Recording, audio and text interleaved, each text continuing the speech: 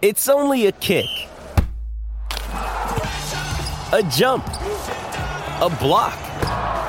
It's only a serve. It's only a tackle, a run. It's only for the fans. After all, it's only pressure. You got this. Adidas. G'day, Mike Hussey here, but you can call me Mr. Supercoach. KFC Supercoach BBL is back and there's 25 grand up for grabs. So what are you waiting for? Play today at supercoach.com.au. T's and C's apply. New South Wales authorisation number TP/01005. It's Saturday lunchtime, which means it's crunch time on SEN.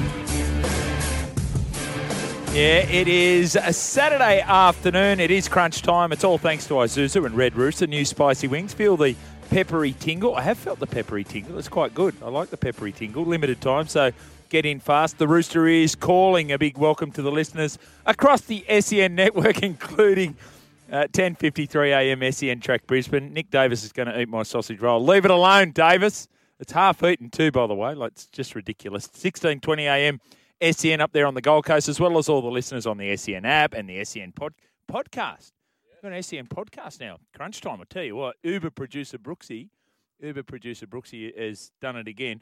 And if you're the Uber producer Brooksy, what you do is if you're down a couple of men, you draft in whoever you can from the existing stable. So that's where I come into play. Hello, Jimmy Smith here on a Saturday afternoon. But if you're the Uber producer, you go straight to the top of the pile. And the top of the pile for us is Dean Witters, the great former Rooster, former Eel, former Castleford Tiger, and, of course, the former Rabbitoh, and now current Rabbitoh's women's coach. It's great to have him here on a Saturday afternoon. G'day, Dino. G'day, mate. Fantastic to be here, and a great week, Indigenous round, to talk about some footy and share some memories, I suppose, from the past, and just have a yarn. I'm looking forward to it. Hey, a little birdie told me that you actually go right on the yarn too, and I don't want to say what his name is, but I tell you what, he's one of Parramatta's finest, and he was in last night, so... there's a clue for you. So tell us what you're up to now. Besides, of course, it's almost a full-time job, isn't it, looking after Katie Brown at the South Sydney Women's team? Yeah, a lot of hair pulled out. A lot of stressful moments with her. She's 100 miles an hour, so I think you get that example of her on radio. She's full of energy, great personality, positive person. And in rugby league, she's in a rush to learn it all 1,000 miles an hour, and her patience isn't there. But I'm working at the NRL. I'm pathways manager over there, so I work predominantly in the female pathway space. Massive challenge this year with the predicted growth of the NRLW to develop probably up to 100 female players to be on that stage by the end of this season. So fantastic opportunity, and you see the rise of the women's game and the young athletes that are coming into the game in the female space. It's amazing. It's an exciting place to work, and that's what I do during the week. What's that look like? So we're going from first 3 years, we've had 4 teams in there, and I guess it's a little bit of, okay, you don't want to be ungrateful, but it's a little unsatisfying. We have the AFL sort of put a little bit of pressure on and say, hey, we're going to have 18 teams in a couple of years' time, but what's going to be the plan for the end of this year? Have we got confirmation around that, Dino? Not confirmation yet. And I think the NRL's got to be commended on the patience they've shown with it. We weren't ready to go more than 4 teams. We were a game that's developing. Our pathway wasn't clear. Right. We didn't have a real elite sort of system at that time. And we're relying on girls to still sacrifice a lot to play at that level. So we had to build it slowly, and I think it's been a great progression. This year's going to be a massive challenge if it does go up to 6 teams, as everyone's predicting. Yeah. So, but I think we're ready for it, and there's some fantastic athletes out there playing our game now, and the professionalism that they show. And if we can showcase that on the biggest stage this year, geez, it's going to do a lot to boost our numbers in the junior grade and across in other states where we're not strong yet. I think our women's rugby league could be the key to getting South Australia, Victoria, and some of these places. As a casual observer, and I've called a few of the NRLW games, and there was only those 4 sides. There was quality. So every player didn't look out. There was not one player that looked out of place. And yet, if I watched a bit of AFLW, I looked at that when they had the 12 teams, I think it was, or 10 or 12 teams when they first came in, and I thought, some girls here aren't quite up to it. So it took away from the product a little bit. That wasn't the case with NRLW. And when you watch the Australian women's sevens team that, of course, famously won the gold medal at Rio, you just thought, wow, skill set is unbelievable. But as has been explained to me, part of that is because they were there in a professional sense for an extended period leading up to that, which is what you're getting at with more and more girls coming into the pathway for the NRLW and therefore getting themselves up physically and mentally to be able to compete at that level. Yeah, well, when we first started that, we would have had a lot of girls playing that would have stopped playing rugby league at 12 years of age, Yes. and then hadn't taken the game up again until they're 18. So they had a 6-year gap. Now what we're seeing is with our competitions that exist for New South Wales Rugby League for females all the way through to their senior football, but also the Tarsha Gale competition, particularly here in New South Wales, the Lisa Fiola, where you have our Pathways clubs playing at our NRL clubs, putting teams in. The development of our young players now is fantastic. So the young girls that you're seeing come through and that you'll get a glimpse of this year that have been part of that system, they're tremendous young rugby league players. And it's exciting to think what we're going to develop in the next 10 years. And I'm looking forward to, the thing I look forward to most is we'll start to poach some of those rugby union players back, the AFLW players. We'll start to get them interested, because I was at the National Championships recently where Victoria and South Australia did some of that stuff. They poached girls, and in the WA team that won the National Champs, they poached some girls from the Western Force, and you can see they love rugby league and they are really keen on the growth of our game and where it's all headed. So some real opportunities for females who are passionate about their sports. Rugby league could be the key for their career pathway in the next few years. Well, I know Charlotte Caslick, who's almost the poster girl for the rugby union. She, of course, played last year in the NRLW. I think she picked up an injury, didn't she, first game for the Roosters. But 1300 01 1170 if you want to give us a call on that, 0457 736 736. Round 12 of the National Rugby League, Indigenous round. Dino, I know I spoke to you on Thursday, new audience today. So what does it mean for you, to Indigenous round, as a proud Indigenous man? A few different things, I suppose. I think one, I'm really proud of what the game does for Indigenous communities. And I'm talking everyone there. The non-Indigenous coaches that I grew up with that put so much into my development and helping us young Aboriginal boys back home in Armidale. I think it's a recognition of what the game does for our communities. Yeah. I think it's also a recognition of the impact that our players have had at the top level, and what the excitement they bring to rugby league. And you certainly see a lot of that highlighted this week. The past players, that brought that X factor and that magic to the game. I think we see a lot of that, and then also an opportunity for us all to highlight the issues that are in the Indigenous community and places where I suppose as a country we can get better. We can look at those things, and through rugby league we've always had that platform to speak.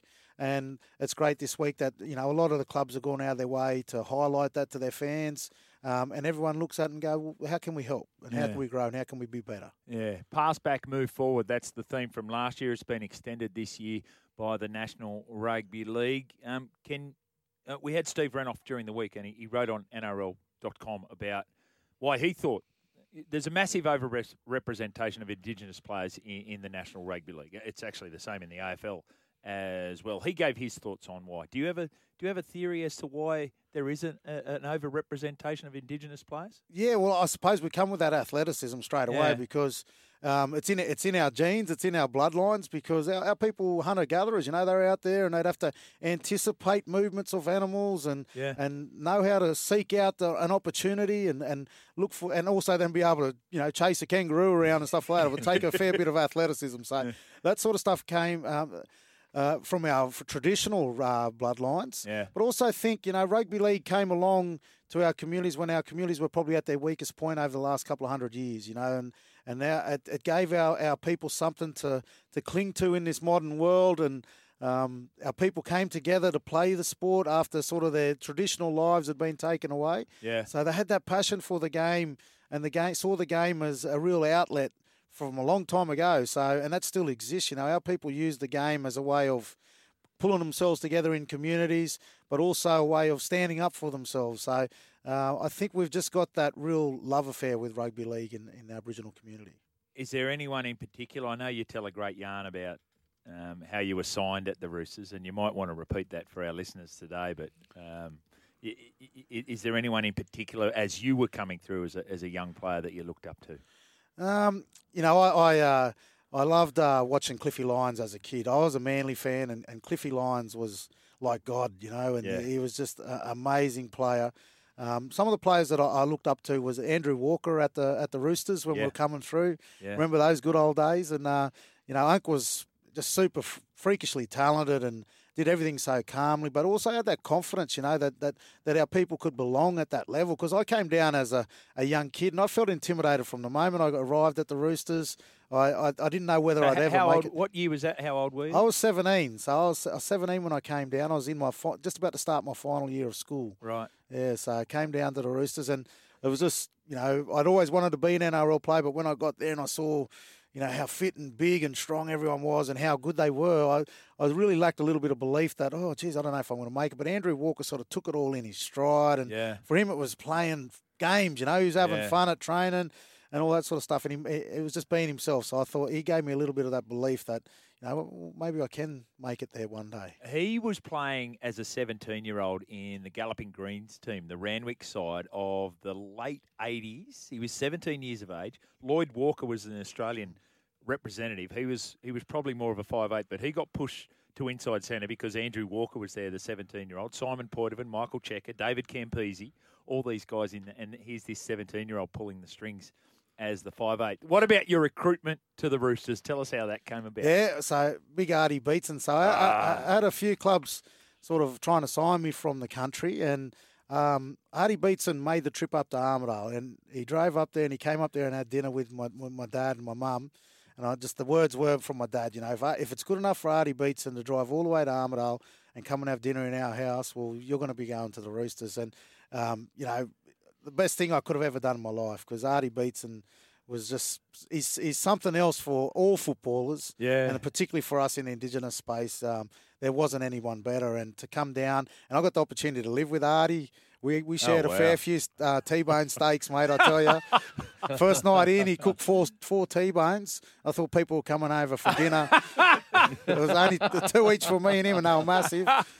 And a little bowl of salad, and he said, put some salad on your plate too, but there was no room for salad on those plates. But, yeah, I loved it. Just any time I got to spend with Artie, I made sure I soaked it all up when I was a young fella, and I loved it. And we all miss him. We all miss him. This time of year is particularly when you really do miss him a lot. Yeah, he's such a special person. I had the great fortune of being coached by Artie for a little while, and he was just a charismatic figure. Peter Sterling tells a story in his book that was written 30 years ago. But when Arthur went to Parramatta, he was this giant of a figure, and everyone was just drawn to him. And Sterlo would play him in squash, and and Arthur would absolutely towel him up because he's control of the ball and just moving him around the court. Couldn't get past him. Yeah, gun squash player, and he used to play all over the eastern suburbs, and a bit of a champion, Artie. But he was an amazing person. Yeah, my favourite.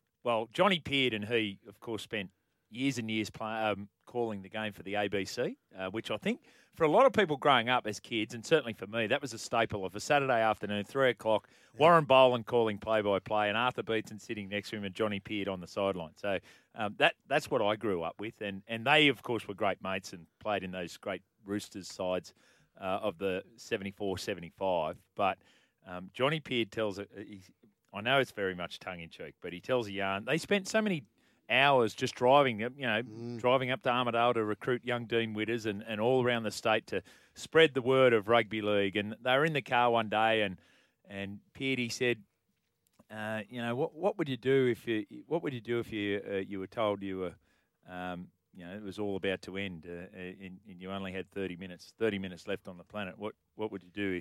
And Arthur said, I'd make love to the first thing that moved. Right? And he said, okay, what would you do, John? Arthur asked him. He said, well, I wouldn't move for 30 minutes. They were funny too, weren't they? Oh, Johnny they had a great one too. And it's something I suppose the young people of today's rugby league, they miss out on the characters that were around back in those days. The Artie Beetsons, the Johnny Peards. I remember Steve Edge out at Parramatta. He was a funny man. And they could entertain you. They could get up and grab a microphone and keep you entertained for hours, them guys. You might be able to tell us, how's it changed? You were down here in the late 90s, and now you're coaching in the system. I know you're in the women's system, but obviously there's parallels around that. And you've been around the men's game as well. How has the game changed? I haven't been around it for so long. Yeah, I think the scrutiny on the players, it's the biggest thing. And the standards that we hold these players to now in all their behaviour, which a lot of it is rightly so, but also just in their personalities. I think people are so quick to judge people, and the fun part of it is something that's probably missing a little bit. It is so serious now that they don't get to have the fun that we did back in those days. And, it's part of, I think, professionalism and part of modern day sport. It's so competitive now for all sorts of sports to compete for sponsorship dollars, for fans, for participation numbers, for young kids coming through that we've got to hold high standards on everything with our players. And sadly, that sees, things like players, the funny side of them and some of that. Sometimes that's what we've got the price we've got to pay. Is it fair or it just is? I think it just is, mate. It's not fair. And we talk to players about this all the time. I know I talk to a lot of the young Indigenous boys. You can talk about whether it's fair or not all day, but it's reality. And that's what the expectations are out there. And we represent more than just a footballer and more than just someone playing a game. Those jerseys and the NRL emblem and the opportunity we get to influence kids, it's a high responsibility. And unfortunately, for some players, they didn't really want to buy into that. They just wanted to play the game. Yeah. But our game's more than that. We always say the game's more than that, and the players have got to understand it. And right or wrong, it's just the way it is. Yeah, big show today. And, of course, you can have your say, 1300 01 1170. You can get us on the text line as well, 0457 736 736. We might ask favourite Indigenous players. Favourite, well, so obviously Cliffy was one of the main ones growing up. I love Greg Inglis. When Greg Inglis first started coming through, I was just amazed. You didn't play with Joe? Oh, yeah, I played against him. He left his handprint on my chest a few times, I tell you. Debut games, both times. I played him the first time he ever played in a trial for the Storm. Yeah. And he palmed about three of us off to score a try. And then his actual debut game was against us at Para 2, Melbourne versus Para, and he did some damage in that game too. So I knew all about him earlier. But he was just fantastic to watch. I don't think we will ever see someone like that for a long time. He was such a mix of power and athleticism. It was unfair. Yeah, that's what I have to say. It was unfair that a guy could run out and he'd be bigger and stronger than the front rowers. Yeah. Faster than the wingers. Yeah. And then just have this confidence and ability to be able to just time it all and explode when he wanted to. And I never saw Mal Meninga on a football field, opposite him, but we obviously seen him on television, and he had that same sort of presence and aura. And I'd say Greg Inglis is probably the closest thing that I've seen to someone who just like that. If he wanted to, he could just do things that other players on the field could not do. Yeah. I've got to say, for me, Laurie Daly. So Laurie Daly was from Junee. I was from Cootamundra. He was a couple of years above us. And every year from the under-7s to the under-15s, Junee Diesels played the Cootamundra Bulldogs in Laurie Daly's age group grand final. And every year, Junee won. He was just unstoppable, wasn't he? He had it all, Laurie Daly. He was just timing, speed, ability to ball play. And then they put him in a bloody great team like the Raiders back then. And it was a great career to watch Laurie. And the best thing I think what I used to love about Laurie was when he would take on Mal in Origin every year. And the two captains from the same team. And, and remember Loz's going off saying Mal gets everything in that pre-game speech. That was one of my favourite moments as a young kid growing up when young Loz was ready to take the title off Mal. And, he was tremendous to watch. There's a lot of them out there, isn't there? A lot of Indigenous players over the years. David Peachy was just outstanding. Andrew Walker. I don't think there's been many players that have been as freakish as Andrew Walker. No. Some of the stuff that he can do. And Freddie talks a lot about Unk's ability and what you used to see at training and the things that bloke could just naturally do. Unbelievable, the list goes on and on. Yeah. The other one, so Laurie Daly was for me because of that connection with watching him play at Junee. And the other one was Matty Bowen. Because you love the players that can do the things that you just can't. Like that's one of the attractions for them. And his speed and agility. And I'll never forget, they were playing the Warriors one day. And this went to the personality of Matty Bowen. They were playing the Warriors, and the ball went over the sideline, and he was racing across and ended up going on, and he sort of almost fell into the cheerleaders. The cheerleaders were sitting on the sideline, and he turned around, and then he went back and picked up the chair for the cheerleader that he knocked over and just made sure she was okay. I thought, in the middle of an NRL game, what are you doing? But it was fantastic. It was just representative of the way he felt. Mate, and him and Thurston's combination. Like, I went to Townsville plenty of times, and, plenty of teams did, and they just mesmerise you. Yeah. Thurston and Bowen, you do all this work all week on video and watch for this and watch for that. And you get up there, and at half time, you'd be standing and go, all right, it's 22-0 down. And what did we miss? Because Bowen scored 2 or 3 tries off Thurston already, and they just blow you off the park, those two. And it was a combination that everyone loved in rugby league back in those days, Thurston and Bowen. 0457 736 736. As I mentioned, big show coming up. Michelle Bishop from Channel 7 and from 1170 SEN. So much news around in rugby league. We'll have a chat to her. Dave Riccio as well. Sean Timmins is somewhere. Like, he's on his way, Brooksy. I mean, you're an Illawarra boy. Where is he? I think he's just passing Helensburgh right now. He might have just stopped in for a pie. Good pie store there. Why wouldn't you have the Garlos here? I think he needs one now. Oh, and then a to Garlos. get him through for the Garlos. Right. No, fair enough. So we'd encourage that. So Timo will be along for a chat as well. Who's this guy you're talking to, Jimmy? He's a beauty. That's from Murph. I'll tell you who it is, Murph.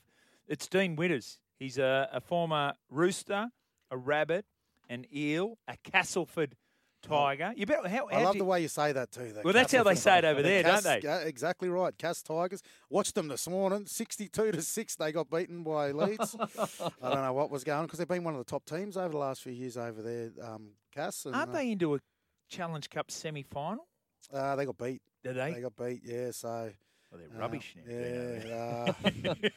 But no, they great rugby league town, and I love my time in England. It was a place I think I was meant to go and play footy because I absolutely loved it over there and made great friends and got plenty of friends for life. The Jungle.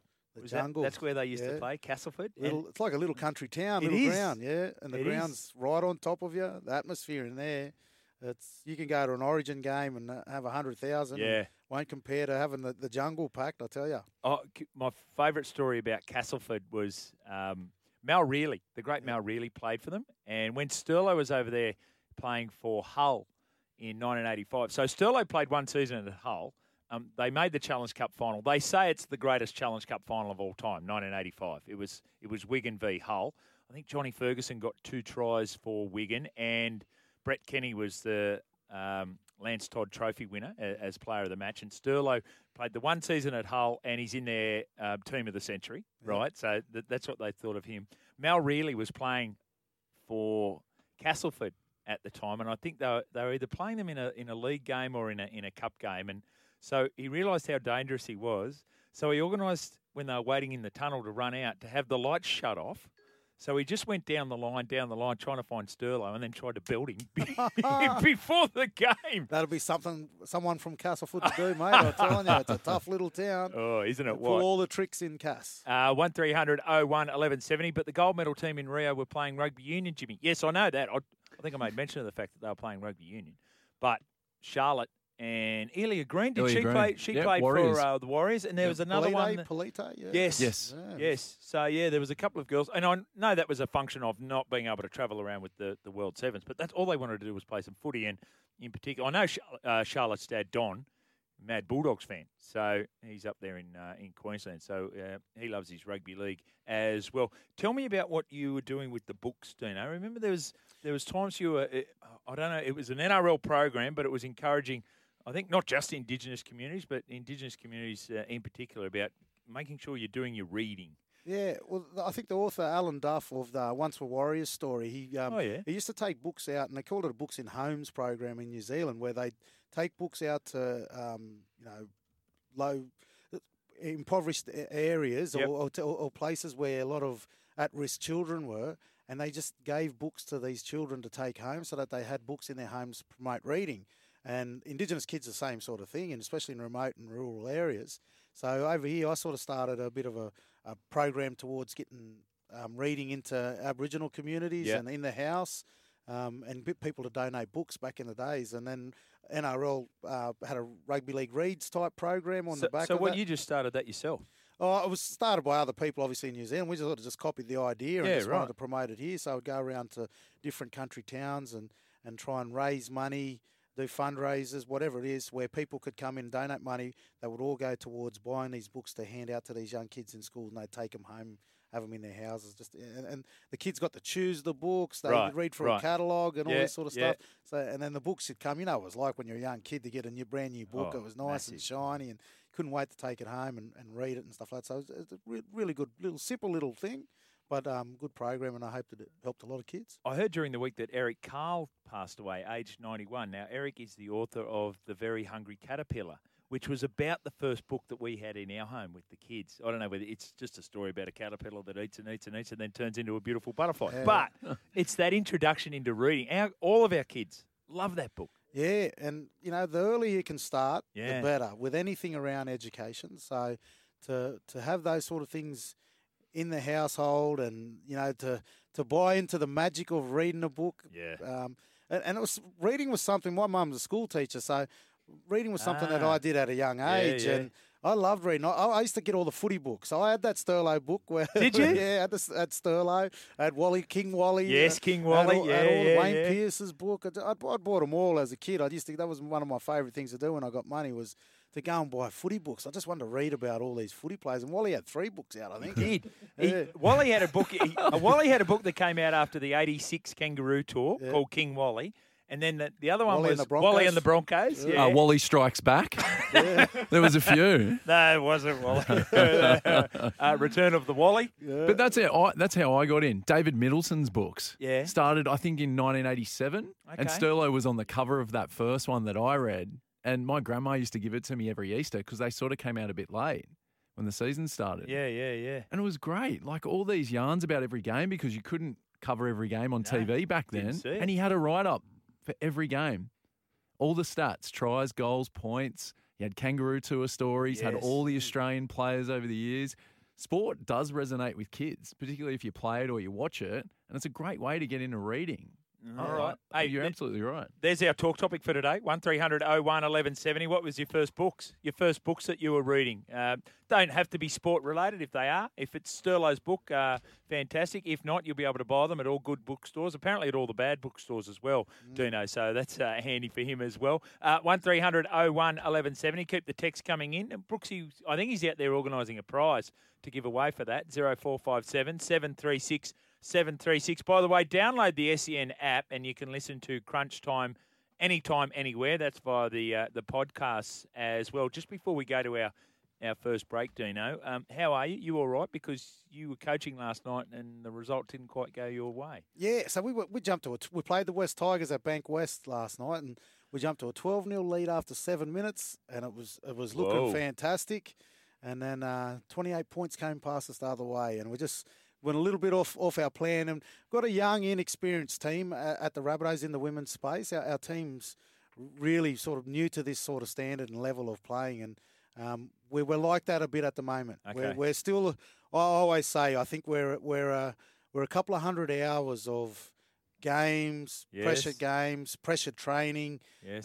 football knowledge, all that sort of stuff. We're still a couple of 100 hours off getting to that standard. So we just got to have people who are patient and ready to persevere and keep learning, and that will get us there in the end. Are the Rabbitohs going to be one of the new licence holders, or not to be? It hasn't been determined yet. Hasn't been determined yet. I'd say the Rabbitohs are more long-term plan, looking Right. at sort of 2023. Okay. I think South have got the right idea with it. Just to keep building football in the local area.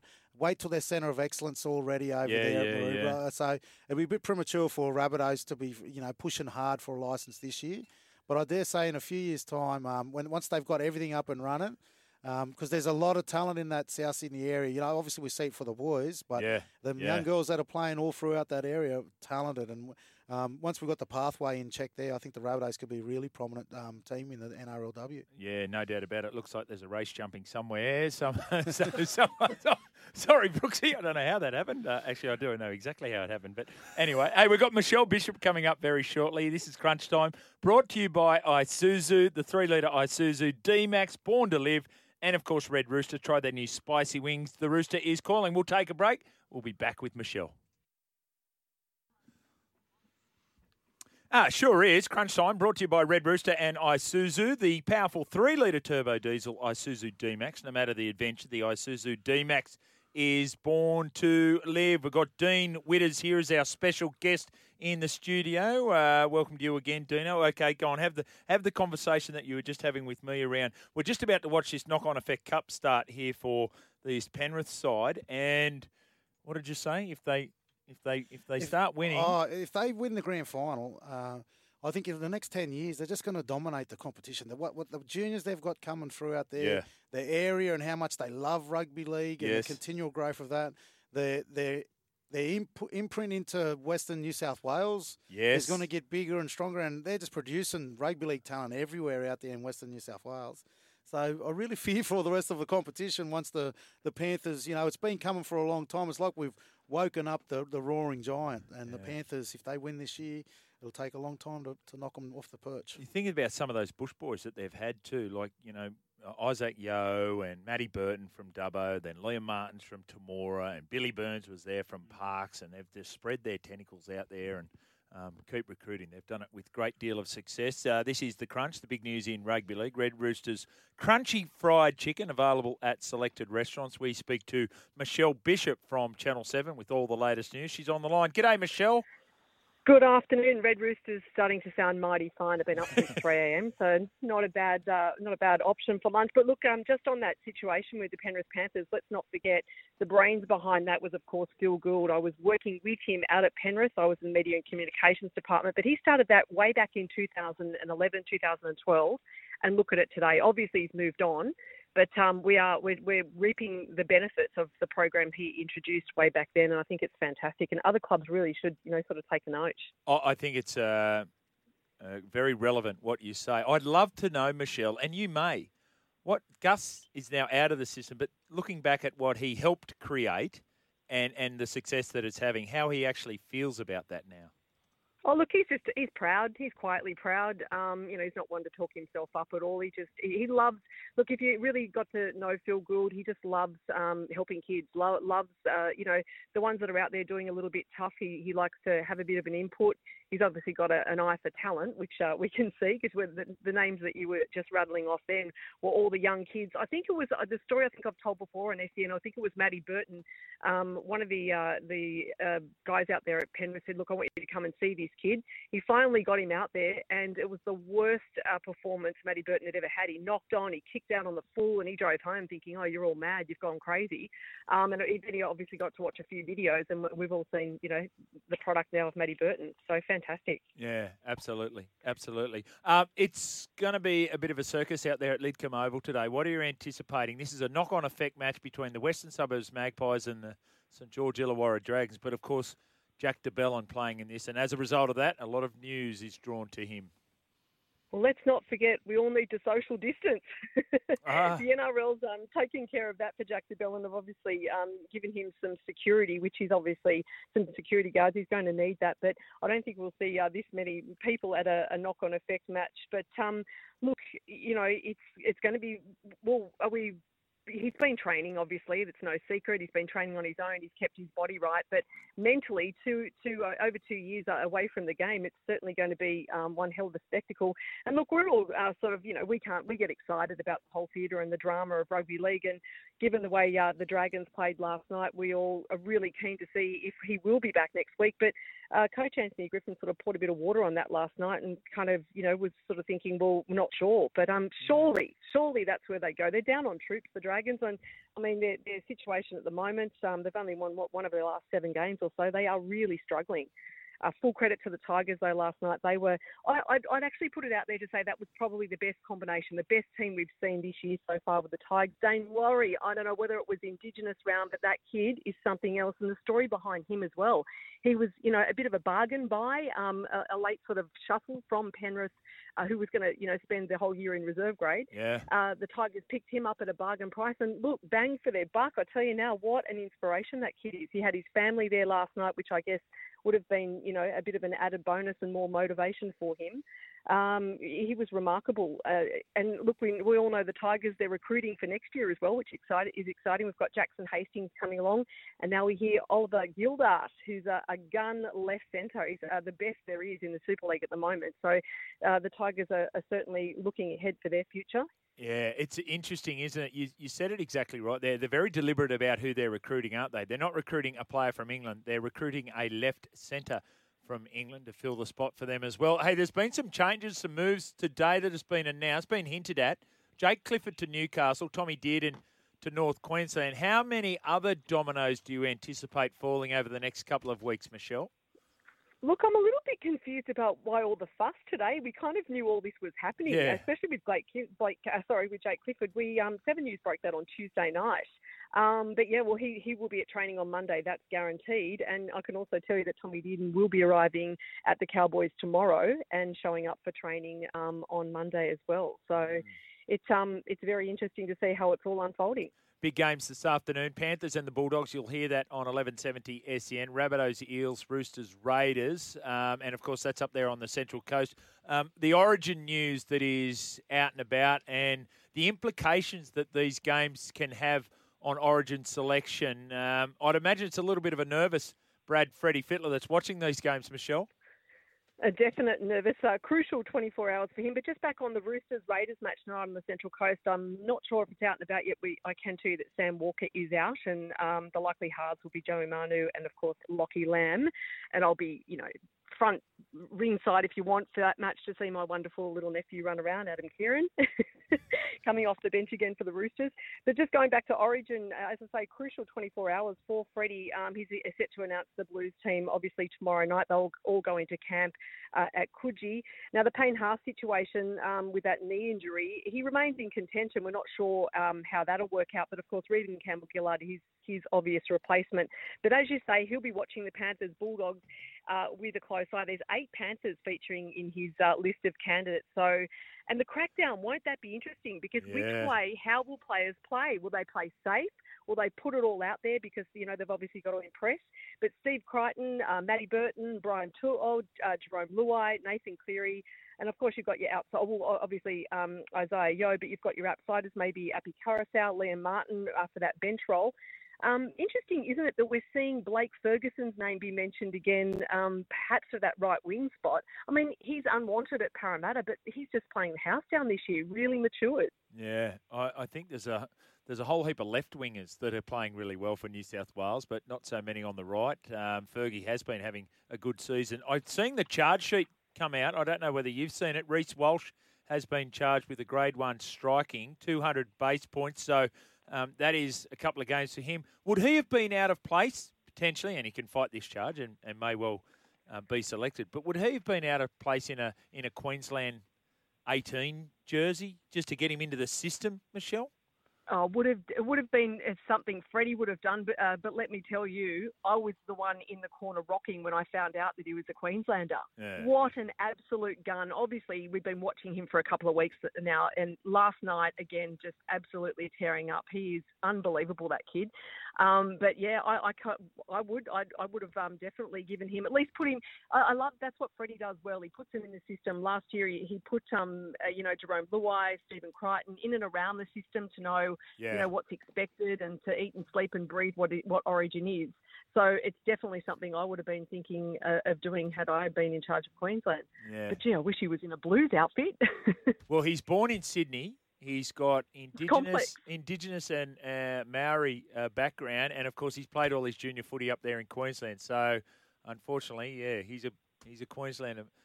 Michelle, great to have you on. Thank you for your time today. Of course. Can I just make one quick mention? This is an off-the-field thing. The school-to-work program with the NRL.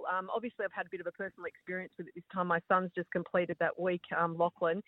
Now, for any mother out there that isn't even involved in the game, for you to pick your son up after a week away and for him to tell me he's never in his life considered university, I just think I'm the happiest mother on earth today. He's obviously got the ability to do it, but it was never an option. But the things that the kids were exposed to, it was 64 kids from New South Wales all came to Sydney for the week. As I say, some of them had never been inside a university, but to see the facilities and just the life skills and to open up their mind, to broaden their thinking of what's available to them. What a program. Full credit to the NRL, full credit to the Indigenous guys that are running it. Tamana Tahu has been exceptional, some of the conversations I've had with my son. And these are the things that we don't hear about a lot. 7 News will be running a story on this tonight because I was incredibly passionate about it. Yeah. I just think it's really important. And it basically, the word is that if we don't get the things right on the field, like the crackdown, the game is in jeopardy. And what then is at risk is these sort of programs. Yeah, Michelle, I was part of delivering a workshop, I suppose, to those young kids in the School to Work program, and a fantastic program. We have over 90% of those kids complete their HSC, Indigenous kids finishing high school, and our average across the country is well below that, around 50 to 60%. So for that program to have the success that it's having, I saw some of the kids and what they did during the week. It's a fantastic program, the Youth Summit, and this is the opportunity that rugby league has off the field to make a difference, and a lot of clubs are doing that. Even with kids that they might not play rugby league, they don't have to, but our game can still do a lot for the community out there. And midweek, Latrell Mitchell's, Cody Walker's taking their own time to go down and visit and talk to these kids, current NRL players as well. I just think it's terrific.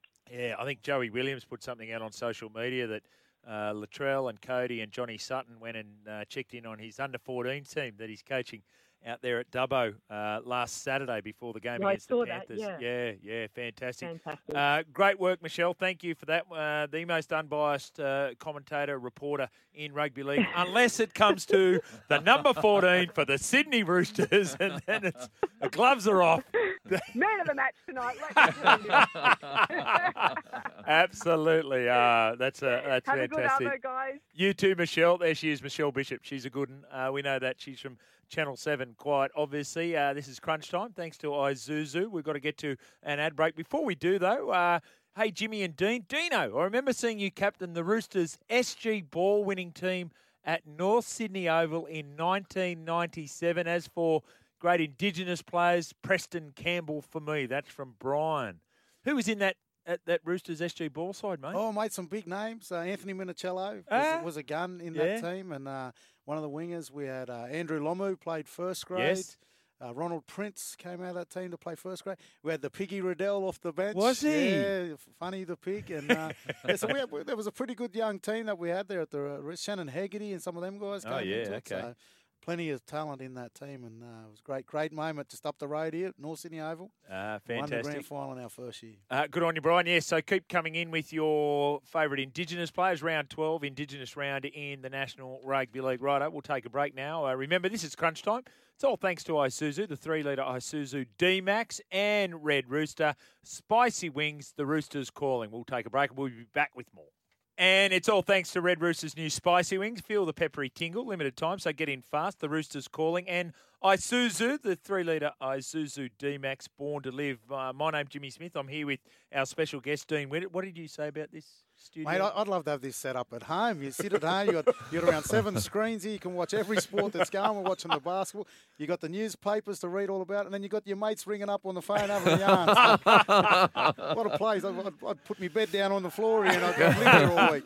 Who was our caller there that just wanted to know the charges coming out? That was Brad, so he's been getting the update. All right, Brad. Before we do that, we've got a game being played over there at Penrith Stadium right now. Oh, I think they've got their first try. They have, in fact. So 4-0 Panthers over Mounties in that one. But yes, Brad, the charges coming out of last night. Jazz Tavanga has got a grade 1 dangerous contact fine. Mitch Dunn has got a grade 1 dangerous contact with head or neck. So he's got 100 base points there, and he's got some prior non-similars. Reece Walsh, 200 points here for the striking charge. So he's going to early guilty plea. We'll see him miss at least one game. Adam Pompey has got a crusher tackle, again, 200 basis points. So early guilty plea, we'll see him miss one game. Tarek Sims, dangerous contact, head and neck. Did you see this one, Dino? I know it was after your game, but this was with the one on Jacob Little where he sort of raised his knee in the tackle, and they're clearly saying, well, that's a deliberate act. Yeah, stamping down on everything, I think.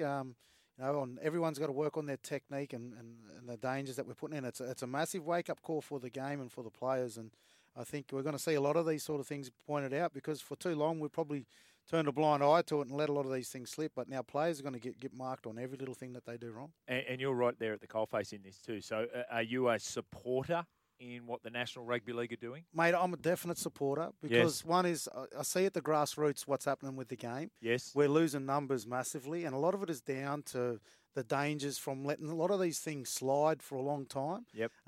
Forever we've been saying you can't hit around the head and you can't tackle around the head, but we've been letting people get away with the little slips and the unintentional mess up and the old one, it's just bounced up from the shoulders. We need to get rid of it so that we can, grow our game back in the traditional strong grassroots areas. But our game's only played in certain parts of the world, and if we want to extend, which all sports are going to need to do in the future, into these other areas, we need to clean it up to get it there. So I think it's really important. And the other one, Luciano Leilua, is a shoulder charge. Oh, that was in the 77th minute. I missed that one during the course of the call.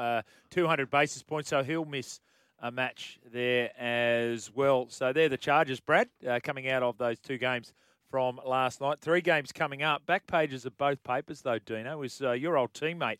Of course, he's the New South Wales State of Origin coach now, Brad Freddie Fittler. One, talking about Freddie's Fright Night and all the players that are available for New South Wales that are going around today in the games. And the interesting one, though, is Andrew Webster. And the direct quote is from Brad Fittler, "I was out-coached by Wayne Bennett last year in the State of Origin."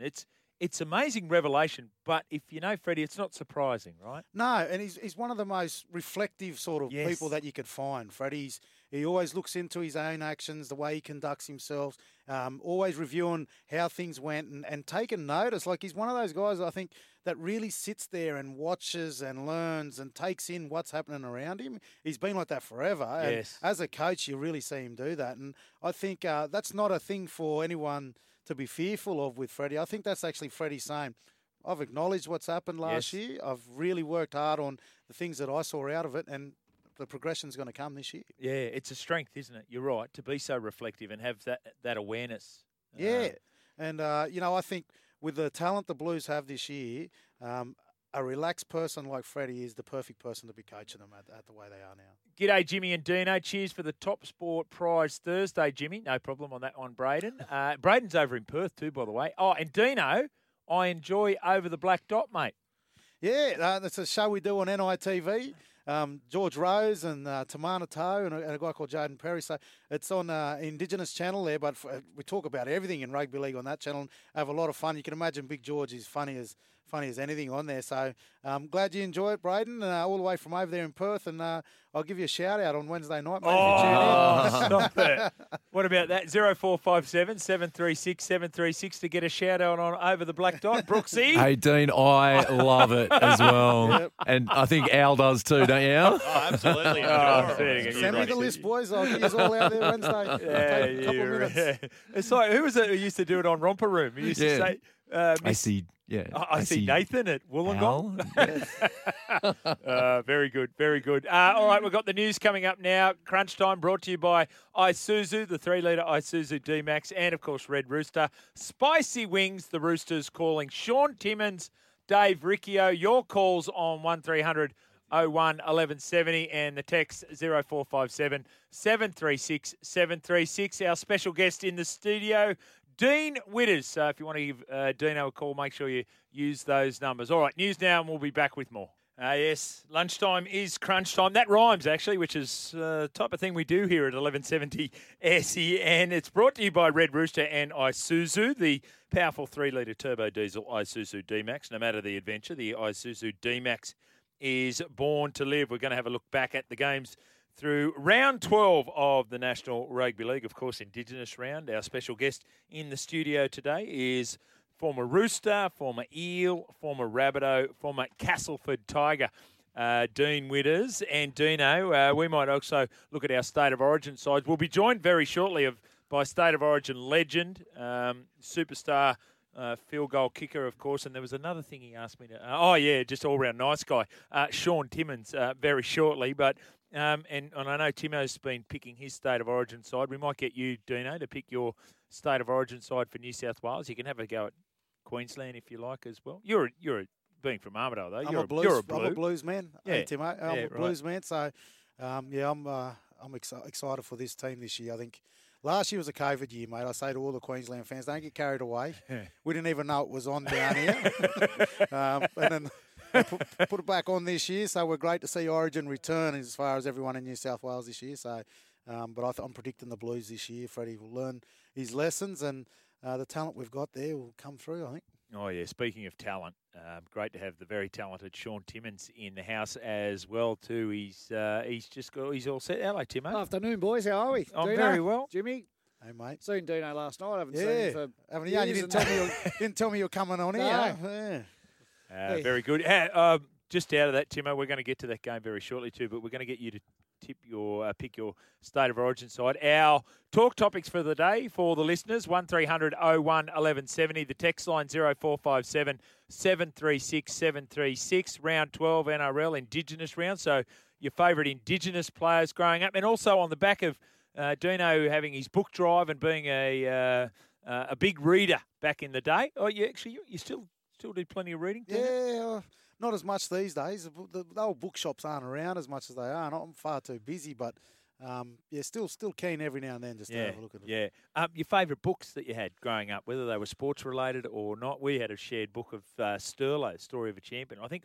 Actually, I was 20 years of age when it came. Anyway, but it was still from my childhood. It feels that way. But favourite Indigenous player, Timo? There was plenty. I loved, obviously, Mal Meninga, Laurie Daly.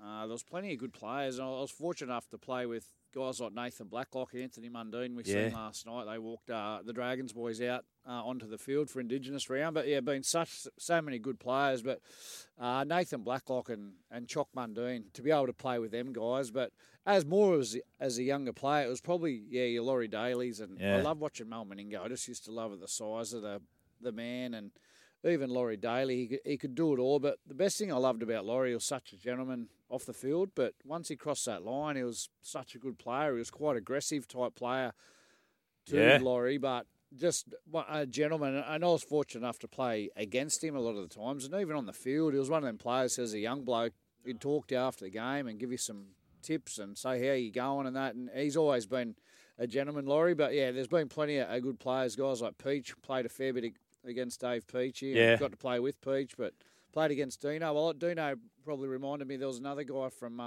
Illawarra Steelers, Ian Russell. Oh, yeah. Lock forward that was a real good sort of ball-playing lock, and he had a funny tackling style. He had that sort of the trip. Yeah. But he was such a a skillful player, Russo. So, there's been plenty come through play, and you're seeing there's a lot of them coming through in the game at the moment. Yeah, he had really bad hamstrings, didn't he, Ian Russell? At the same time as Roddy Wishart had those hamstrings. And I think they were put under anaesthetic, and they had their hamstrings stretched whilst they were under anaesthetic to stop getting the tears. Unbelievable what we go through. And I think Ian Russell's one of his kids is a surfer of... A soccer player. I think he plays for the Wanderers. Yeah. He's a kid in another sport. I remember meeting him once. Right. There you go. We've got text messages coming in. G'day, legends. One of my favourite Indigenous players was Mark Wright. Came from Moree. He played grade for Newtown. Unfortunately, a bit of a wild child. But anyway, Buzz from Coogee. I didn't remember Mark Wright. He played for Newtown 75 to 79. So that's a good 5 years in the top grade, and scored plenty of tries too. 79 games, 34 tries in that time. Ewan McGrady was one that came down from the Moree Boomerangs. Made rugby league look easy. There's a team of them, they play in Aboriginal knockout, the McGradys, and they all play together in Toomala, and you play them, and it's that slow for the first 3 or 4 tackles. It's like no one wants to run. Right. They're all just standing watching. And then one of them will do one thing. It could be just a step, or it could be a second phase is created, or a cutout gets thrown. And all of a sudden you just see them, boom, they all move at once, and the balls just go boom, boom, boom, boom through the hands. Someone will pick up a flick pass off their toes, and next thing you know, you're standing under your try line, you're going, how did that just happen? But that's the McGradys. They were magic. There was Ewan's younger brothers. Was it Ricky? Ricky, Jason. Jace, yeah. Brett, there's a lot of them. There's a big list of them. But, Ricky and Jason played a bit of grade as well. Yeah. All right, afternoon, guys. I got my Specky McGee book series at the age of 10. I've read all 8 books in the series. Gave me a lot of interesting information on the sport of AFL. Particularly enjoyed the insights of Gary Lyon. Thanks. That's from Ads. Good on you, Ads. Yes, keep those text messages coming in, Timo. Yeah, I used to love I love reading sports books. Like I've read a lot of the rugby league guys like Laurie Daly and all these types of books. But my reading's dropped off a little bit ever since the rugby league week and the big league weeks are gone. It's shattering. That was my main read for the week. Used to look forward, especially when you're playing. You used to buy the big league, or was it the where they give you the ratings and rugby league week. Rugby league week. It's a shame they don't have them anymore. I went to boarding school, right? So I remember when I was in year 8, year 9, year 10, we used to have to study for 3 hours every night, right? Except Friday nights we studied for 2 hours, I think. That was it, 6:30 to 8:30, and then we'd watch Friday night footy. But Wednesday was rugby league week day, right? So someone would have gone down and bought the rugby league week, and you weren't allowed to talk. You had to be silent for 55 minutes, and then you got 5 minutes where. So what would the rugby league week would just go around to whoever's turn it was, and you'd read it cover to cover. Yeah, absolutely sensational. Bring it back, please. Yeah. Unfortunately, it doesn't quite work this day and age with the printed word. Righto, Dino, we've got really important games coming up. We've got important decision-making from both New South Wales and Queensland power brokers. But what's your New South Wales State of Origin side that you're going to roll out for June 9, depending on where it is? We're still waiting on clarity. Oh, actually, where should the game go? If it can't go to Melbourne, if it can't go to the MCG because of what's happening from a COVID perspective down there, where do you think the game should go? I'd love to see it at last second come to Bank West, but I'd say somewhere, even though that's going to hurt the Blues, somewhere like Townsville. Yeah. With that new stadium they got up there, I think it'd be fantastic up in a place like Townsville and somewhere that's probably never going to see an Origin game again. That's right. So I'd like to see it go to somewhere like that. Yeah, them two stadiums are probably the best. I was at Bank West last night. Such a great stadium, and that packed, it would be unbelievable. But Townsville, they got a brand new stadium up there. But I'm only thinking as a Blues fan that sending one up there that gives Queensland 2 home games. Yeah, it does. But stadium-wise, they got to put that would be perfect up there. And the weather would be normally warm unless you get one of the torrential rains that they can get. But the weather would be good. It's a brand new perfect stadium. So hopefully, if it does get moved somewhere like with Townsville seems the logic location. Perth, Adelaide, apparently they've all come into the mix, and it was, I don't know whether it was Peter V'landys or Andrew Abdo was quoted as saying, we've been contacted by all governments wanting to have this. I thought, well, fair enough, get that word out there. And what's your thoughts? Do you think they will look to take it at somewhere like that, at Perth or Adelaide, or they'll bring it back to... I think if it can't go to Melbourne, it'll go to Queensland Country Bank Stadium. You know what? I was at the Perth Origin game. It's a huge success. It's the best thing that we can have to advertise rugby league is State of Origin. It's our gold mine, and to take it to somewhere like Perth or Adelaide, it's going to do a lot for growth in our game. And if you could arrange it, but that Perth Origin game that I was at, it was sensational. The problem now, that's a pre-COVID world. In a post-COVID world, do you get the people saying, hey, I'll spend my money now and may not get it back, and I'll buy a ticket and I'll buy the flights and I'll buy the accommodation. And that's the reasons why governments get involved, right? Yep. They want to see a spend in their economy. It's just, from what I understand, the ticket sales in Melbourne weren't great, and it's totally understandable, right? Because you think, well, I'm going to wait till last minute because otherwise this might not be available, which is exactly the way that it's played out. So it's not an easy situation for the event organisers in the NRL and, of course, and for the governments who want to throw a bit of money behind it as well. I wonder whether they've got their money from the Victorian government. They might have to hand it back. Who knows what could happen, what sort of arrangement out of it. But I think if there's anything that could overcome this COVID time, it's the first game of a State of Origin. It's huge, and people just love it all over Australia. Well, what about the Queenslanders last year? It was on the Tuesday before the Wednesday final game, and they went, oh, yeah, maximum crowds allowed. Yeah. Straight back into Suncorp Stadium. Too good. Righto, Dino, who you got in your New South Wales squad, please? Timo, we'll get your 17 as well. Mate, Tedesco, and I put Big Turbo on the wing. I think just to have his ability of running that ball back as well. And Freddie's used him as a bit of a floater in the games that he's played anyway. I remember that Perth game, he was all over the park, so I'd definitely have him on the wing, which then gives us an opportunity to use Latrell and Jack Whiten in the centres. I think Jackie Whiten, just he's physical, he's made for State of Origin, and I think Latrell come back with a big game today and get himself in there. Addo Carr obviously picks himself on the wing. Yep. Cody Walker, if he plays a great game tonight, just for his combination with Latrell and with Damien Cook, even though people would argue that with Luai, with his combination with Cleary there as well. But I think, I'd love to see Cody get another crack at it and do well. But the Rabbitohs, the way we've been going lately, is going to probably count against him. And then Haas, Cook, Paulo, Pengai Jr., I think is ready to come into the mix.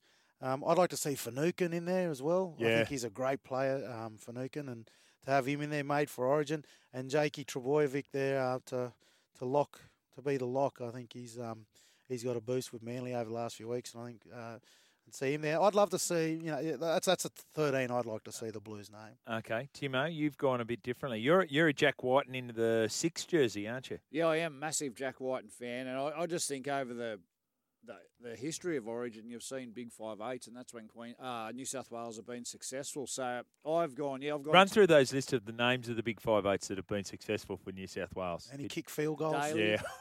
Daly, Yeah. Fittler, Yeah. Barrett, yeah. Bird, Yeah. Anasta. Yes. Is there any others that you left out? Nah. Okay.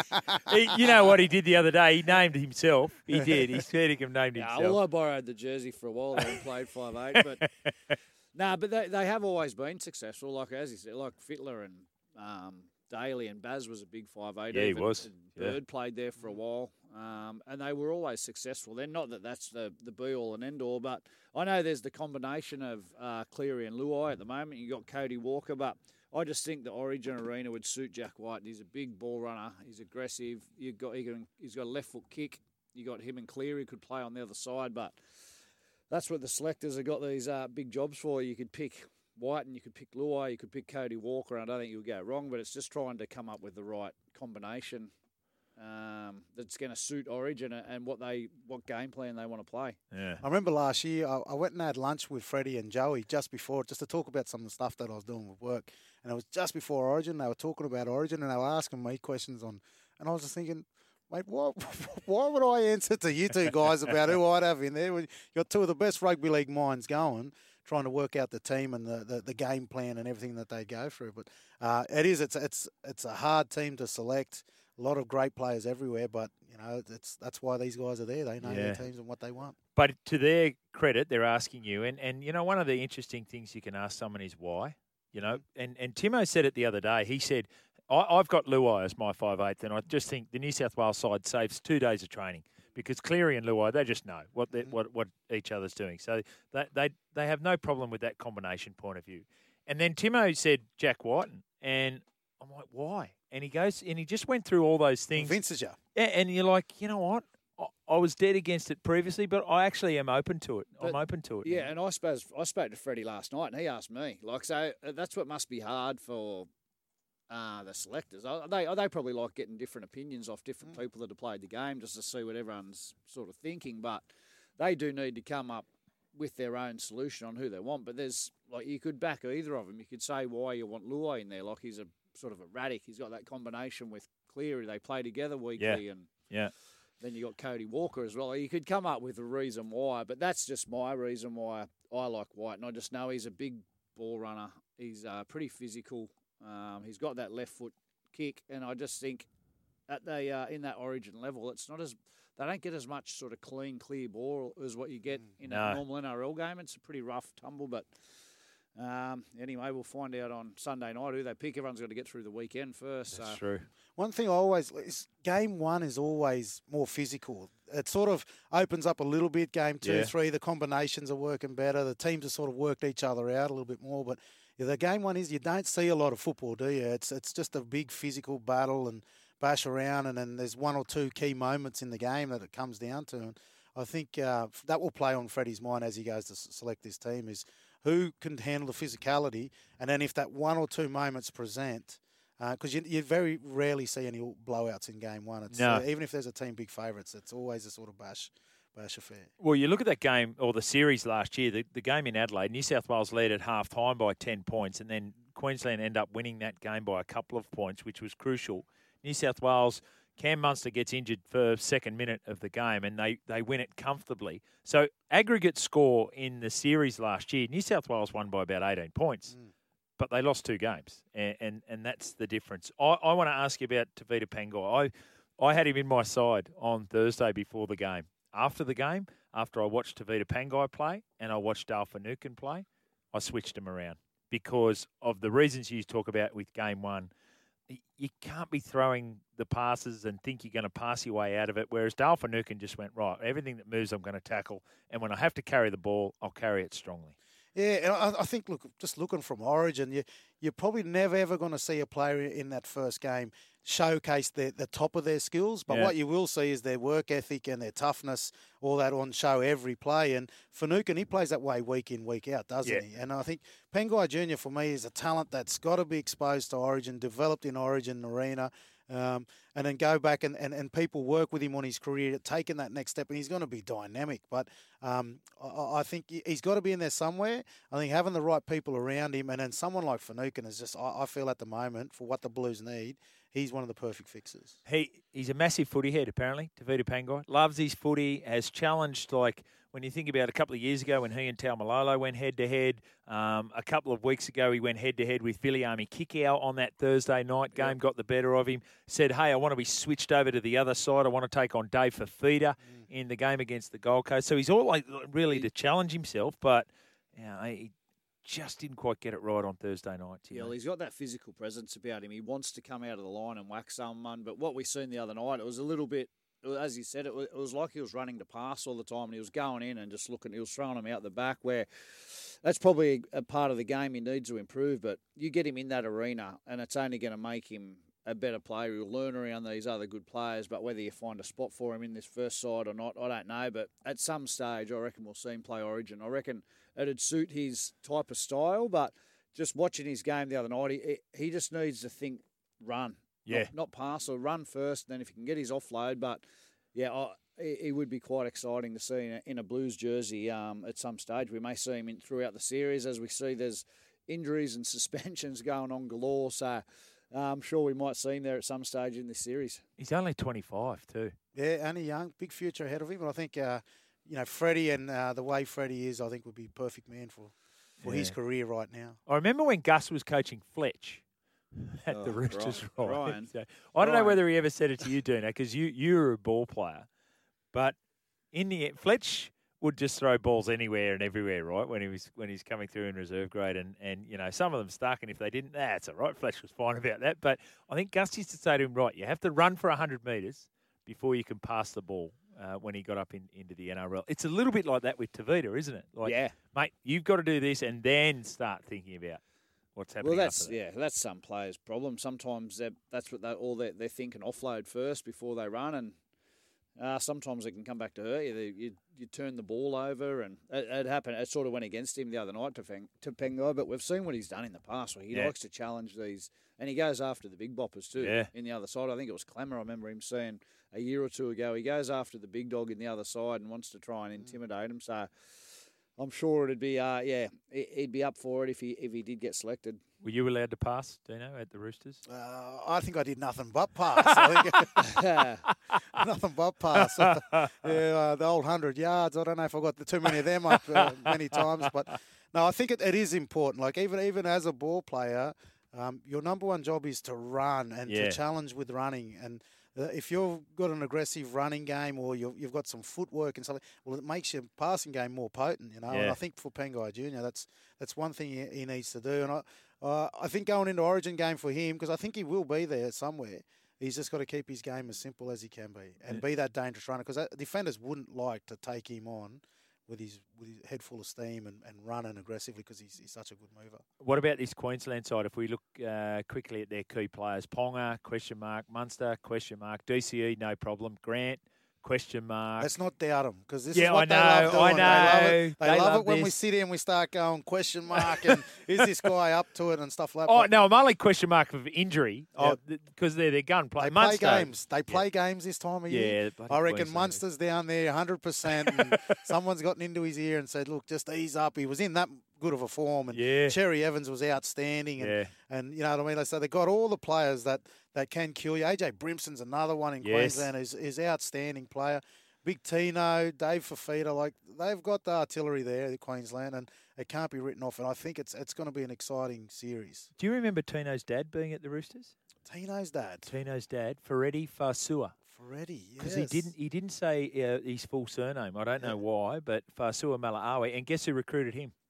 Arthur Beetson. Yes, he had them all back then. We had more darkies than white fellas, and we used to play touch footy games, and we'd have to give you a few players because you didn't have enough. That's how many we had. Oh dear, good times. And by the way, Cam Munster last year, before that State of Origin series, he said, "I want to have an impact like a Darren Lockyer or a Wally Lewis," and I thought, oh, geez, two of the greatest players of all time that graced the Origin arena, and then come the end of the series. Player of the series. Yeah, it was unbelievable. That's the thing. Look at the side Queensland picked last year. It was like, you looked at it on paper, it was a third-string side. Yeah. And that's what all the talk was. New South Wales on paper had the better side, and we've seen what the Queensland do. That's what they do. They love that. The back's against the wall. They come out. It's always us against them, and they're the underdogs. But they got some quality players to pick from too this year for this series. Yeah, they're very, very sneaky Queenslanders. You just need to be very careful of them, right? By the way, you're watching footy up here, so you got the league on here, Dino. You got the NBA going on over here. Luka Doncic is going well for the Mavs. What is he? He's the 5th highest scorer in his first 9 playoff games. I think number 2 was Michael Jordan. They just flashed up a graphic there. Who's your team in the NBA? The Lakers, mate. Yeah, so and they're doing all right too in the series against Phoenix. So. But like I said to you earlier, mate, this is a dream. You could just come in here and there's blokes bringing you drinks in here and stuff like that. Just sit back and relax. I love it. So no wonder you love being here every Saturday morning. It's fantastic. Even Brooksy's quite okay at this time of day too, so it's fantastic. It usually takes him a while to warm up, but no, he's going all right today. 1300 01 1170. That is the open line number, the text line 0457 736 736. Dave Riccio coming up very shortly too, and we want you, Timo, to tell us what happened to the Dragons. You were very bullish on Thursday evening. What happened there last night? Talk to me. All right, okay. All right. It's a little bit of a sore point. Yeah, it was disappointing. We might have to coax him in the ad break, Dino, about that. This is Crunch Time, brought to you by Isuzu, the 3-litre Isuzu D-Max, and, of course, Red Rooster Spicy Wings. The Rooster's calling. We'll take a break. We'll be back with more. Welcome back to the program. Yeah, it is crunch time. It's all thanks to Red Rooster's new spicy wings. Feel the peppery tingle. Limited time, so get in fast. And the Rooster's calling. And Isuzu, the 3-litre Isuzu D-Max, born to live. Dave Riccio from the Daily Telegraph coming up very shortly. There's so much going on as well. So we were going to go through, just have a look at the scores over the course of the first 3 games of round 12. Last night, the West Tigers 34-18 against the Dragons. Cowboys 29-28 over the Warriors in a thriller. Boys, only this game involving the Warriors could be Warriors led 6-0, Cowboys led 22-6, then Warriors score 22 unanswered points. They lead 28-22. Then late try to the Cowboys. Then Chanel Harris-Tavita has an opportunity to get the game with the field goal. Misses marginally. And then Valentine Holmes kicks a ball from 40 metres out that sails over the crossbar. Phenomenal game of footy. Yeah, well, I didn't get to see it last night because obviously I was out watching the Dragons-Tigers. But, yeah, it sounded like a exciting game. And Valentine Holmes, he slotted a field goal a couple of weeks ago too, I think, to get a win. But he's kicked 6 field goals in his career. All of them have been match-winning. He's made for the big moment, isn't he? And isn't he? He comes in and he's one of those players who's got massive X factor about him, and I think he's warming up to being back at his best. And the Warriors, like you said, it's rocks and diamonds. They continue, and Nathan Brown over there, they must be exciting team. Some days you'd sit there and watch your team play and just love what they're doing out there, but then they'd be in the same game. You'd sit there and go, what are we doing out here? They led by 6 points, and Leeson Armour, with 1:29 remaining, or might have been 2 minutes remaining on the clock, is trying to offload in at the 50-metre line. It's like, no. Anyway, thrilling finish. I've seen a couple of the highlights. I think it was Reece Walsh. Did he score he's such an exciting talent. I think I've seen the try he scored, but he's going to be a nice fill in there for Roger, for RTS when he leaves. But he's a real talent, Reece Walsh. And that try that as I said, I only seen the highlight, but the pace and footwork he's got for a young bloke. So the broader question around Reece Walsh, well, there's a couple of them, I think. And the first of them is this. Could he be in a Queensland extended squad, even in a 17, for a State of Origin series this year? I think definitely. And I think Queensland have shown in the past that they're willing to take those selection gambles. I think they've picked players that are younger, more unknown and more untested than what Reece Walsh is. So I wouldn't be surprised if Queensland do it. And the other thing to it is I wouldn't be surprised if he goes out there and is sensational, because this is what Queensland do. He's unfazed by everything. Like nothing actually concerns him for the 18-year-old. Like to be screaming for the ball when you're 18, when you've got all these other senior players in your team. And the try that he scored last night was an awareness thing. Then it was a speed thing. Then it became a desire thing. Because Hylam Lukey just came from nowhere. Great speed from the back rower too, by the way. And to drag him back so violently and yet his determination to get that ball down was just an insight into who he is as a person, I think. And the try that he set up when he beat Drinkwater, he just stepped around him as well. And so he's got all those skills and attributes. But, last night you saw that determination, that will, that confidence. You don't score tries like that unless you sort of got that belief behind yourself. The second part of that question around Reece Walsh takes us to Thursday night. The Storm 40-12 over the Broncos. They now have the longest winning streak at Suncorp Stadium, the Melbourne Storm. It's just phenomenal what they do up there. The last time the Broncos beat them was 2016. But that was in Melbourne. And the last time they beat them at Suncorp Stadium was in March of 2009, and Darren Lockyer was playing for the Broncos. That's how dominant they are. But how if in the space of 6 games at the Warriors has Reece Walsh has shown the rugby league world how good a play is, and yet he was there in the Broncos system for 4 years and they couldn't see that? I have no answers to that, and it's something that's so un-Bronco-like. They, for years, they held on to their talented players. They knew who the good ones were. They just had this knack of being able to develop good young players. Yeah. And I'm not sure what's going on up there at the Broncos, but it's become a bit of a pattern now that they're losing these players, and someone up there has got to answer for losing Reece Walsh. Yeah, over the part, they just haven't, Jimmy. They haven't lost them type of players, and someone like Reece Walsh, For a kid to come into NRL, normally you assume it takes a while for him to get going, or you start seeing it. He's gone bang from word go. He's like carving up sides at the moment. So for a kid that's at age 18 to be doing that already early in his NRL career, he's going to be one of them special talents that we see come along. But the Brisbane Broncos, or poor old Kevin Walters, must be sitting there going, what's happened? Why are we losing? They've lost Xavier Coates now. They've lost Reece Walsh, and they're letting Dearden and all these types of players go. It's just, and they're crying out for players like that. I'm not sure what's happened, but Reece Walsh, when you're putting someone like Roger out of his position at fullback at the moment, your first couple of games, it's saying something. So he's going to be I think he'll be one of them players that the Broncos look back and go, he hurt us. Yeah, take your thoughts on that one. 1300 01 1170. The text line 0457 736 736. Lots of news about, as we've mentioned. Time to check in with the Daily Telegraph's #1 rugby league reporter. His name's Dave Riccio. He's on the line. G'day, Dave. Good afternoon, Jimmy. Hey, Dave, are you as nervous as Brad Freddie Fittler with all these potential Blues in action today? I see the yarn you write today. It's one thing, injuries, which is what representative coaches have always been concerned about. But now over the course of the last 3 weeks, we're worried about suspension more and more, Dave. Well, absolutely, Jimmy. And you've got it's unprecedented, really, the shortness of Freddie Fittler's fingernails. Because he will have chewed them down, boys, I promise you, by the end of this evening. Because we know how it's unfolded over the past couple of weeks. One by one, the dominoes have fallen in key positions. Now, they are clinging to the fitness levels of Payne Haas. It was originally feared that Payne would be an immediate scratching from the New South Wales calculations, but I understand he remains an outside chance of being still named in that Blues squad, Payne Haas. He would have been an automatic selection in the front row, and they may still pick him and just hope that he gets through the week of training. But as for this evening, Jimmy, 3 games, at least 20 candidates that Freddie Fittler has penciled into his squad are running round, and anything could happen. Dave, it's just Dino Witters here, mate.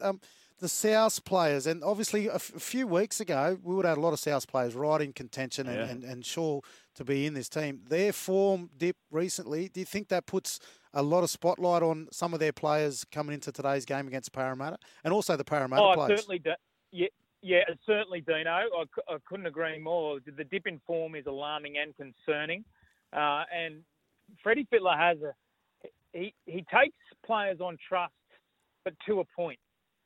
He believes confidence is a major factor when selecting representative players. And yes, players like Damien Cook and Latrell Mitchell, I believe they'll be automatic selections for the New South Wales Blues. But Cody Walker, Adam Reynolds, as obviously not going to get past Nathan Cleary, it hurts them. It really does. And I think Cook will just get there on reputation and what he has achieved in the past. I know that Brad Fittler and certainly Greg Alexander, the New South Wales chief advisor, really love what Damien Cook brings to the table within the group, and I mean through that camp process. And then the other one, Dean, is Cameron Murray, who really needs a solid hit out this afternoon against the Parramatta Eels, just to ice his selection. I think he'll be a certainty to be chosen. The catch is where either he plays lock forward for the Blues or out on an edge, because that's where New South Wales are looking pretty thin at the moment. Yeah, Dave, Sean Timmins here. I was just wondering, the number 14 position, it looked like Ryan Pappenhausen was probably going to be the obvious choice there, but with that concussion, bad concussion he had the Magic Round weekend, where do you think the selectors are going to be looking for that sort of utility player come the bench? Yeah, Timo, spot on. I couldn't agree more that Pappenhausen was going to be that man, and it has left the Blues in some type of, dilemma as far as what you do with that number 14. Look, I believe personally it'll be Jerome Luai. I think Jack White will be named at 5'8" for New South Wales. Wow. I think they learn a lot from last year in not having that bigger 5'8", that hard-running mobile 6. And with Jack Whiten's booming left foot option, left foot kick, that's another key ingredient to his. I think he'll get the 6 jumper for the Blues. And that'll just leave Jerome Luai as the potential 14. Now, what I mean by that is that if there was to be an injury anywhere, basically, in the Blues, Jack Whiten can plug that hole. Yeah. And on would come Jerome Luai into the halves. Whiten can play centre, in the halves, back row, bit of lock. He can play almost any position, and then Jerome Luai could play that 6. I have asked Penrith as well, boys, as far as has Jerome Luai had experience at dummy half? And indeed he has. When James Maloney was holding down the Panthers 6 jersey, that was where Luai started his entry to first grade, off the bench and playing a little bit of dummy half. So he has played there before. Is there a bolter, Dave? Look, Jimmy, I don't think so. Look, I think, is a debutant a bolter? And what I mean by that, if Liam Martin grabs a jersey, do you guys foresee him as a bolter? Because I think he's right in the frame. I think Brian he's right in the frame to potentially make his debut. Is he a bolter? I would argue no, these guys aren't. They've really put their case forward over the past couple of seasons, and if selected, would deserve it. I just don't see anyone coming from the clouds. As a smoky, if you wanted to toss one up and keep an eye on this evening, Sean Lane, guys. As I said, really thin in the back row are the Blues, and they are looking at different options, and Sean Lane's name has been mentioned. So if the dominoes fell tonight, Lane could be the bolter. Yeah, right. If Liam Martin does get the start, Temora Dragon, of course, hometown of Toddy Payton, Trent Barrett, plenty more as well. There'd be a great yarn for his mum, Maxine, and his late brother, Jared, of course, providing inspiration and motivation for Liam. I reckon he'd be right at home at State of Origin level. The other yarn you've written in today's paper was a fascinating one, mate, and talking about Jacob Arthur and Brad Arthur and reaching out and speaking to Ivan Cleary. It's amazing to think that there is a first-grade coach, and yet he's watching his team run around, and all he can see is his 18-year-old son. It's a great insight, Dave. Yeah, Jimmy, it was interesting. And even Brad Arthur admitted how unique it was. Until you're in those shoes, you probably can't relate. And it's interesting to listen to these fathers that have debuted their sons or are coaching their sons in the NRL, and that is obviously Ivan Cleary and Nathan Cleary and Brad Arthur and Jake Arthur, and previously to that, Shane Flanagan with Cole Flanagan. And it was an interesting insight from Brad. And I actually thought it was full credit to Ivan Cleary. Here you have two arch-rival clubs, two arch-rival coaches, and Brad needed a little bit of reassurance from someone who has been there and done that.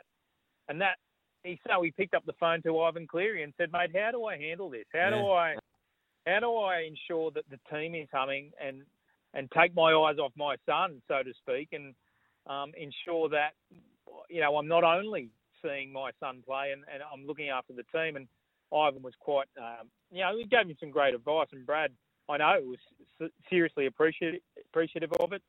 It was a really interesting insight from what I believe, guys, that the debut of Jake Arthur, the feel-good story of the year so far. Just pretty special moment 2 weeks ago in Magic Round when he was able to score that try. Yeah, he done really well in his debut, and he's a great young player. But the interesting one will be is when Dylan Brown comes back, and when he does have to make a decision, does he stick with his son or does he put Dylan Brown in? But that's probably when it will get hard for him, and it'll be a difficult decision for him to make then.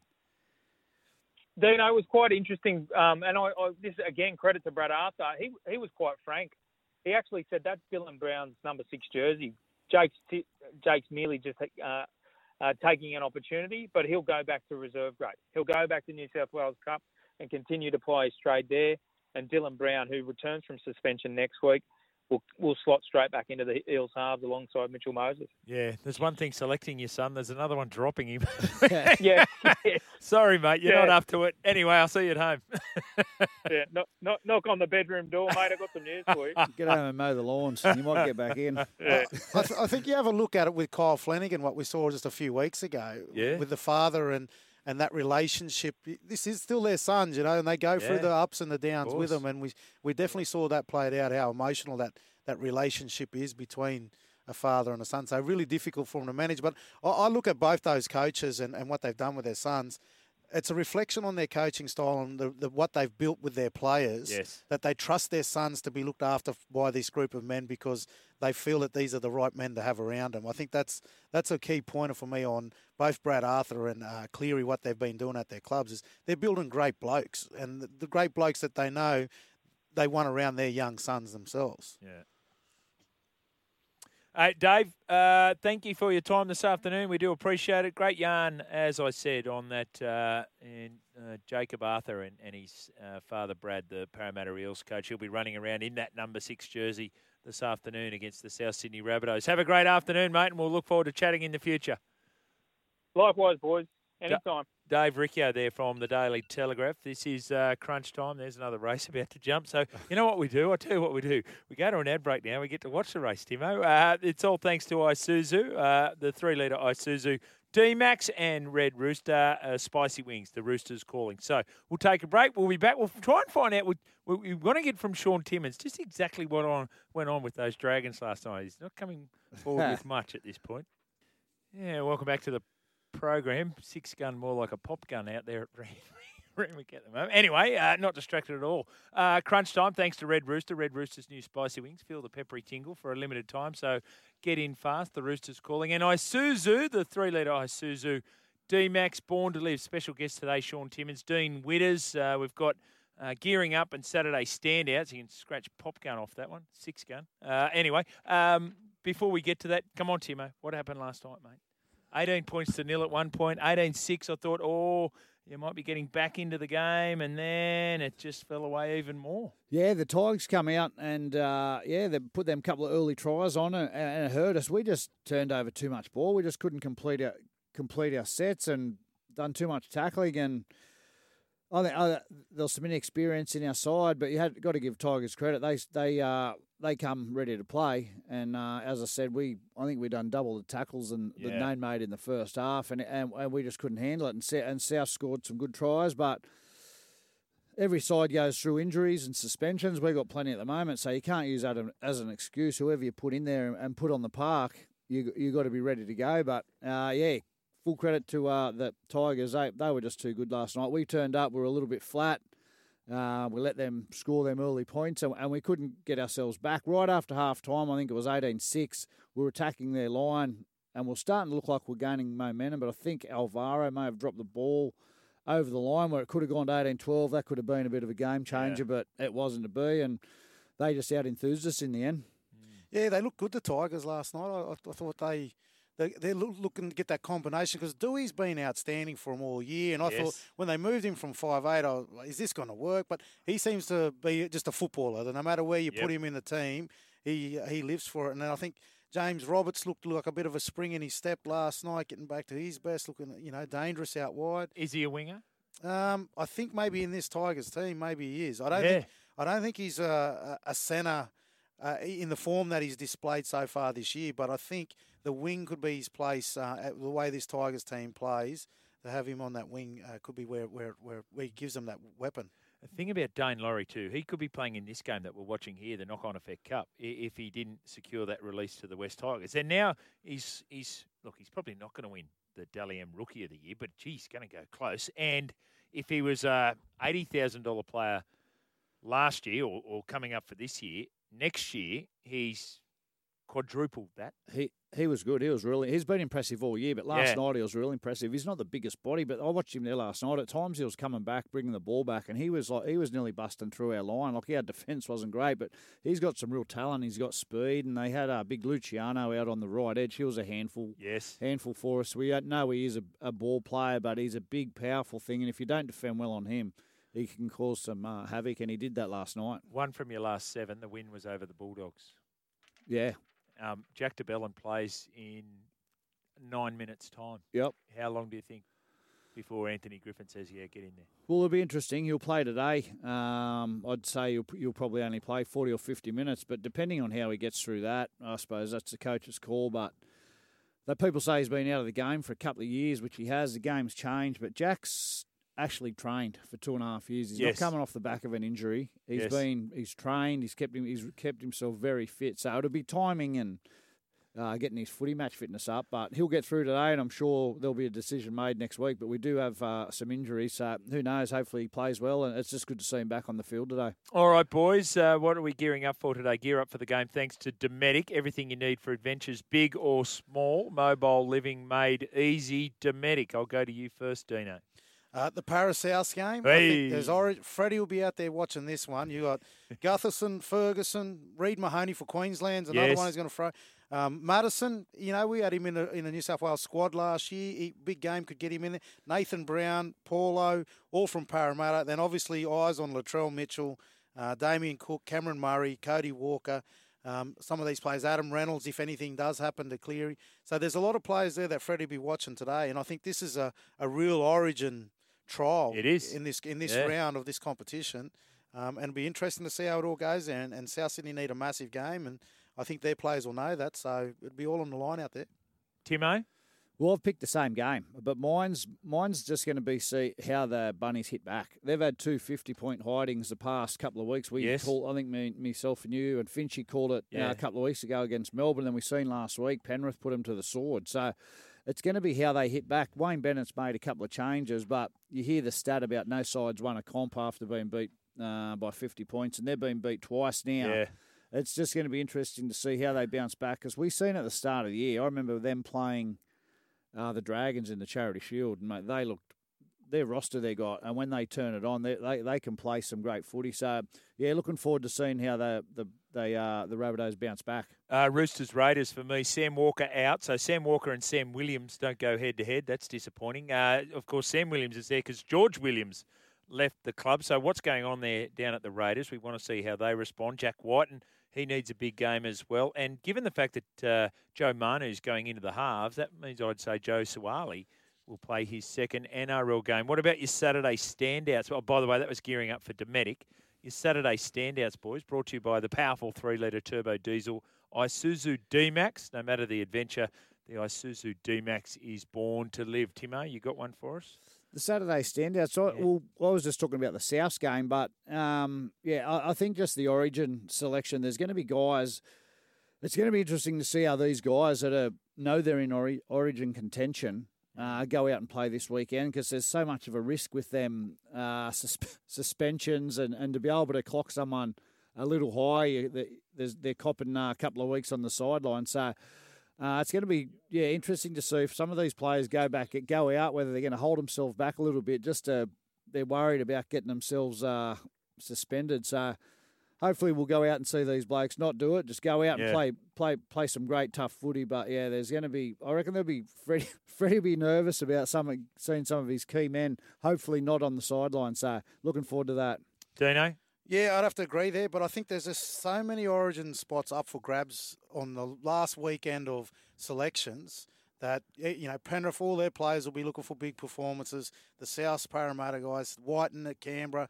There's so many things that I think the guys will be going out and we'll see some ripper games from some of the big big name Origin players in contention tonight. All right. Well, for me, the Saturday standout at Eagle Farm, race 5, number 2. You've got 3 minutes to get on, Timo.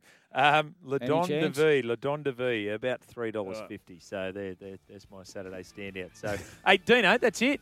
How easy is this, mate? Time flew, mate. Just watch sports. We do this every weekend. You'll be here for the next couple of hours, just hanging out, watching the sport. All the sport coming up. We've got NRL Nation, of course, covering this game. The Panthers and the Bulldogs. Big day for the Bulldogs. They really do need to turn up for themselves, their coach, and, of course, their supporters. Big thank you to Dino for coming in and all the team here. Brooksy, Al as well on Crunch Time. Okay, after Crunch Time, we're back. We're calling NRL Nation, and it's the Panthers against the Bulldogs. Stick around.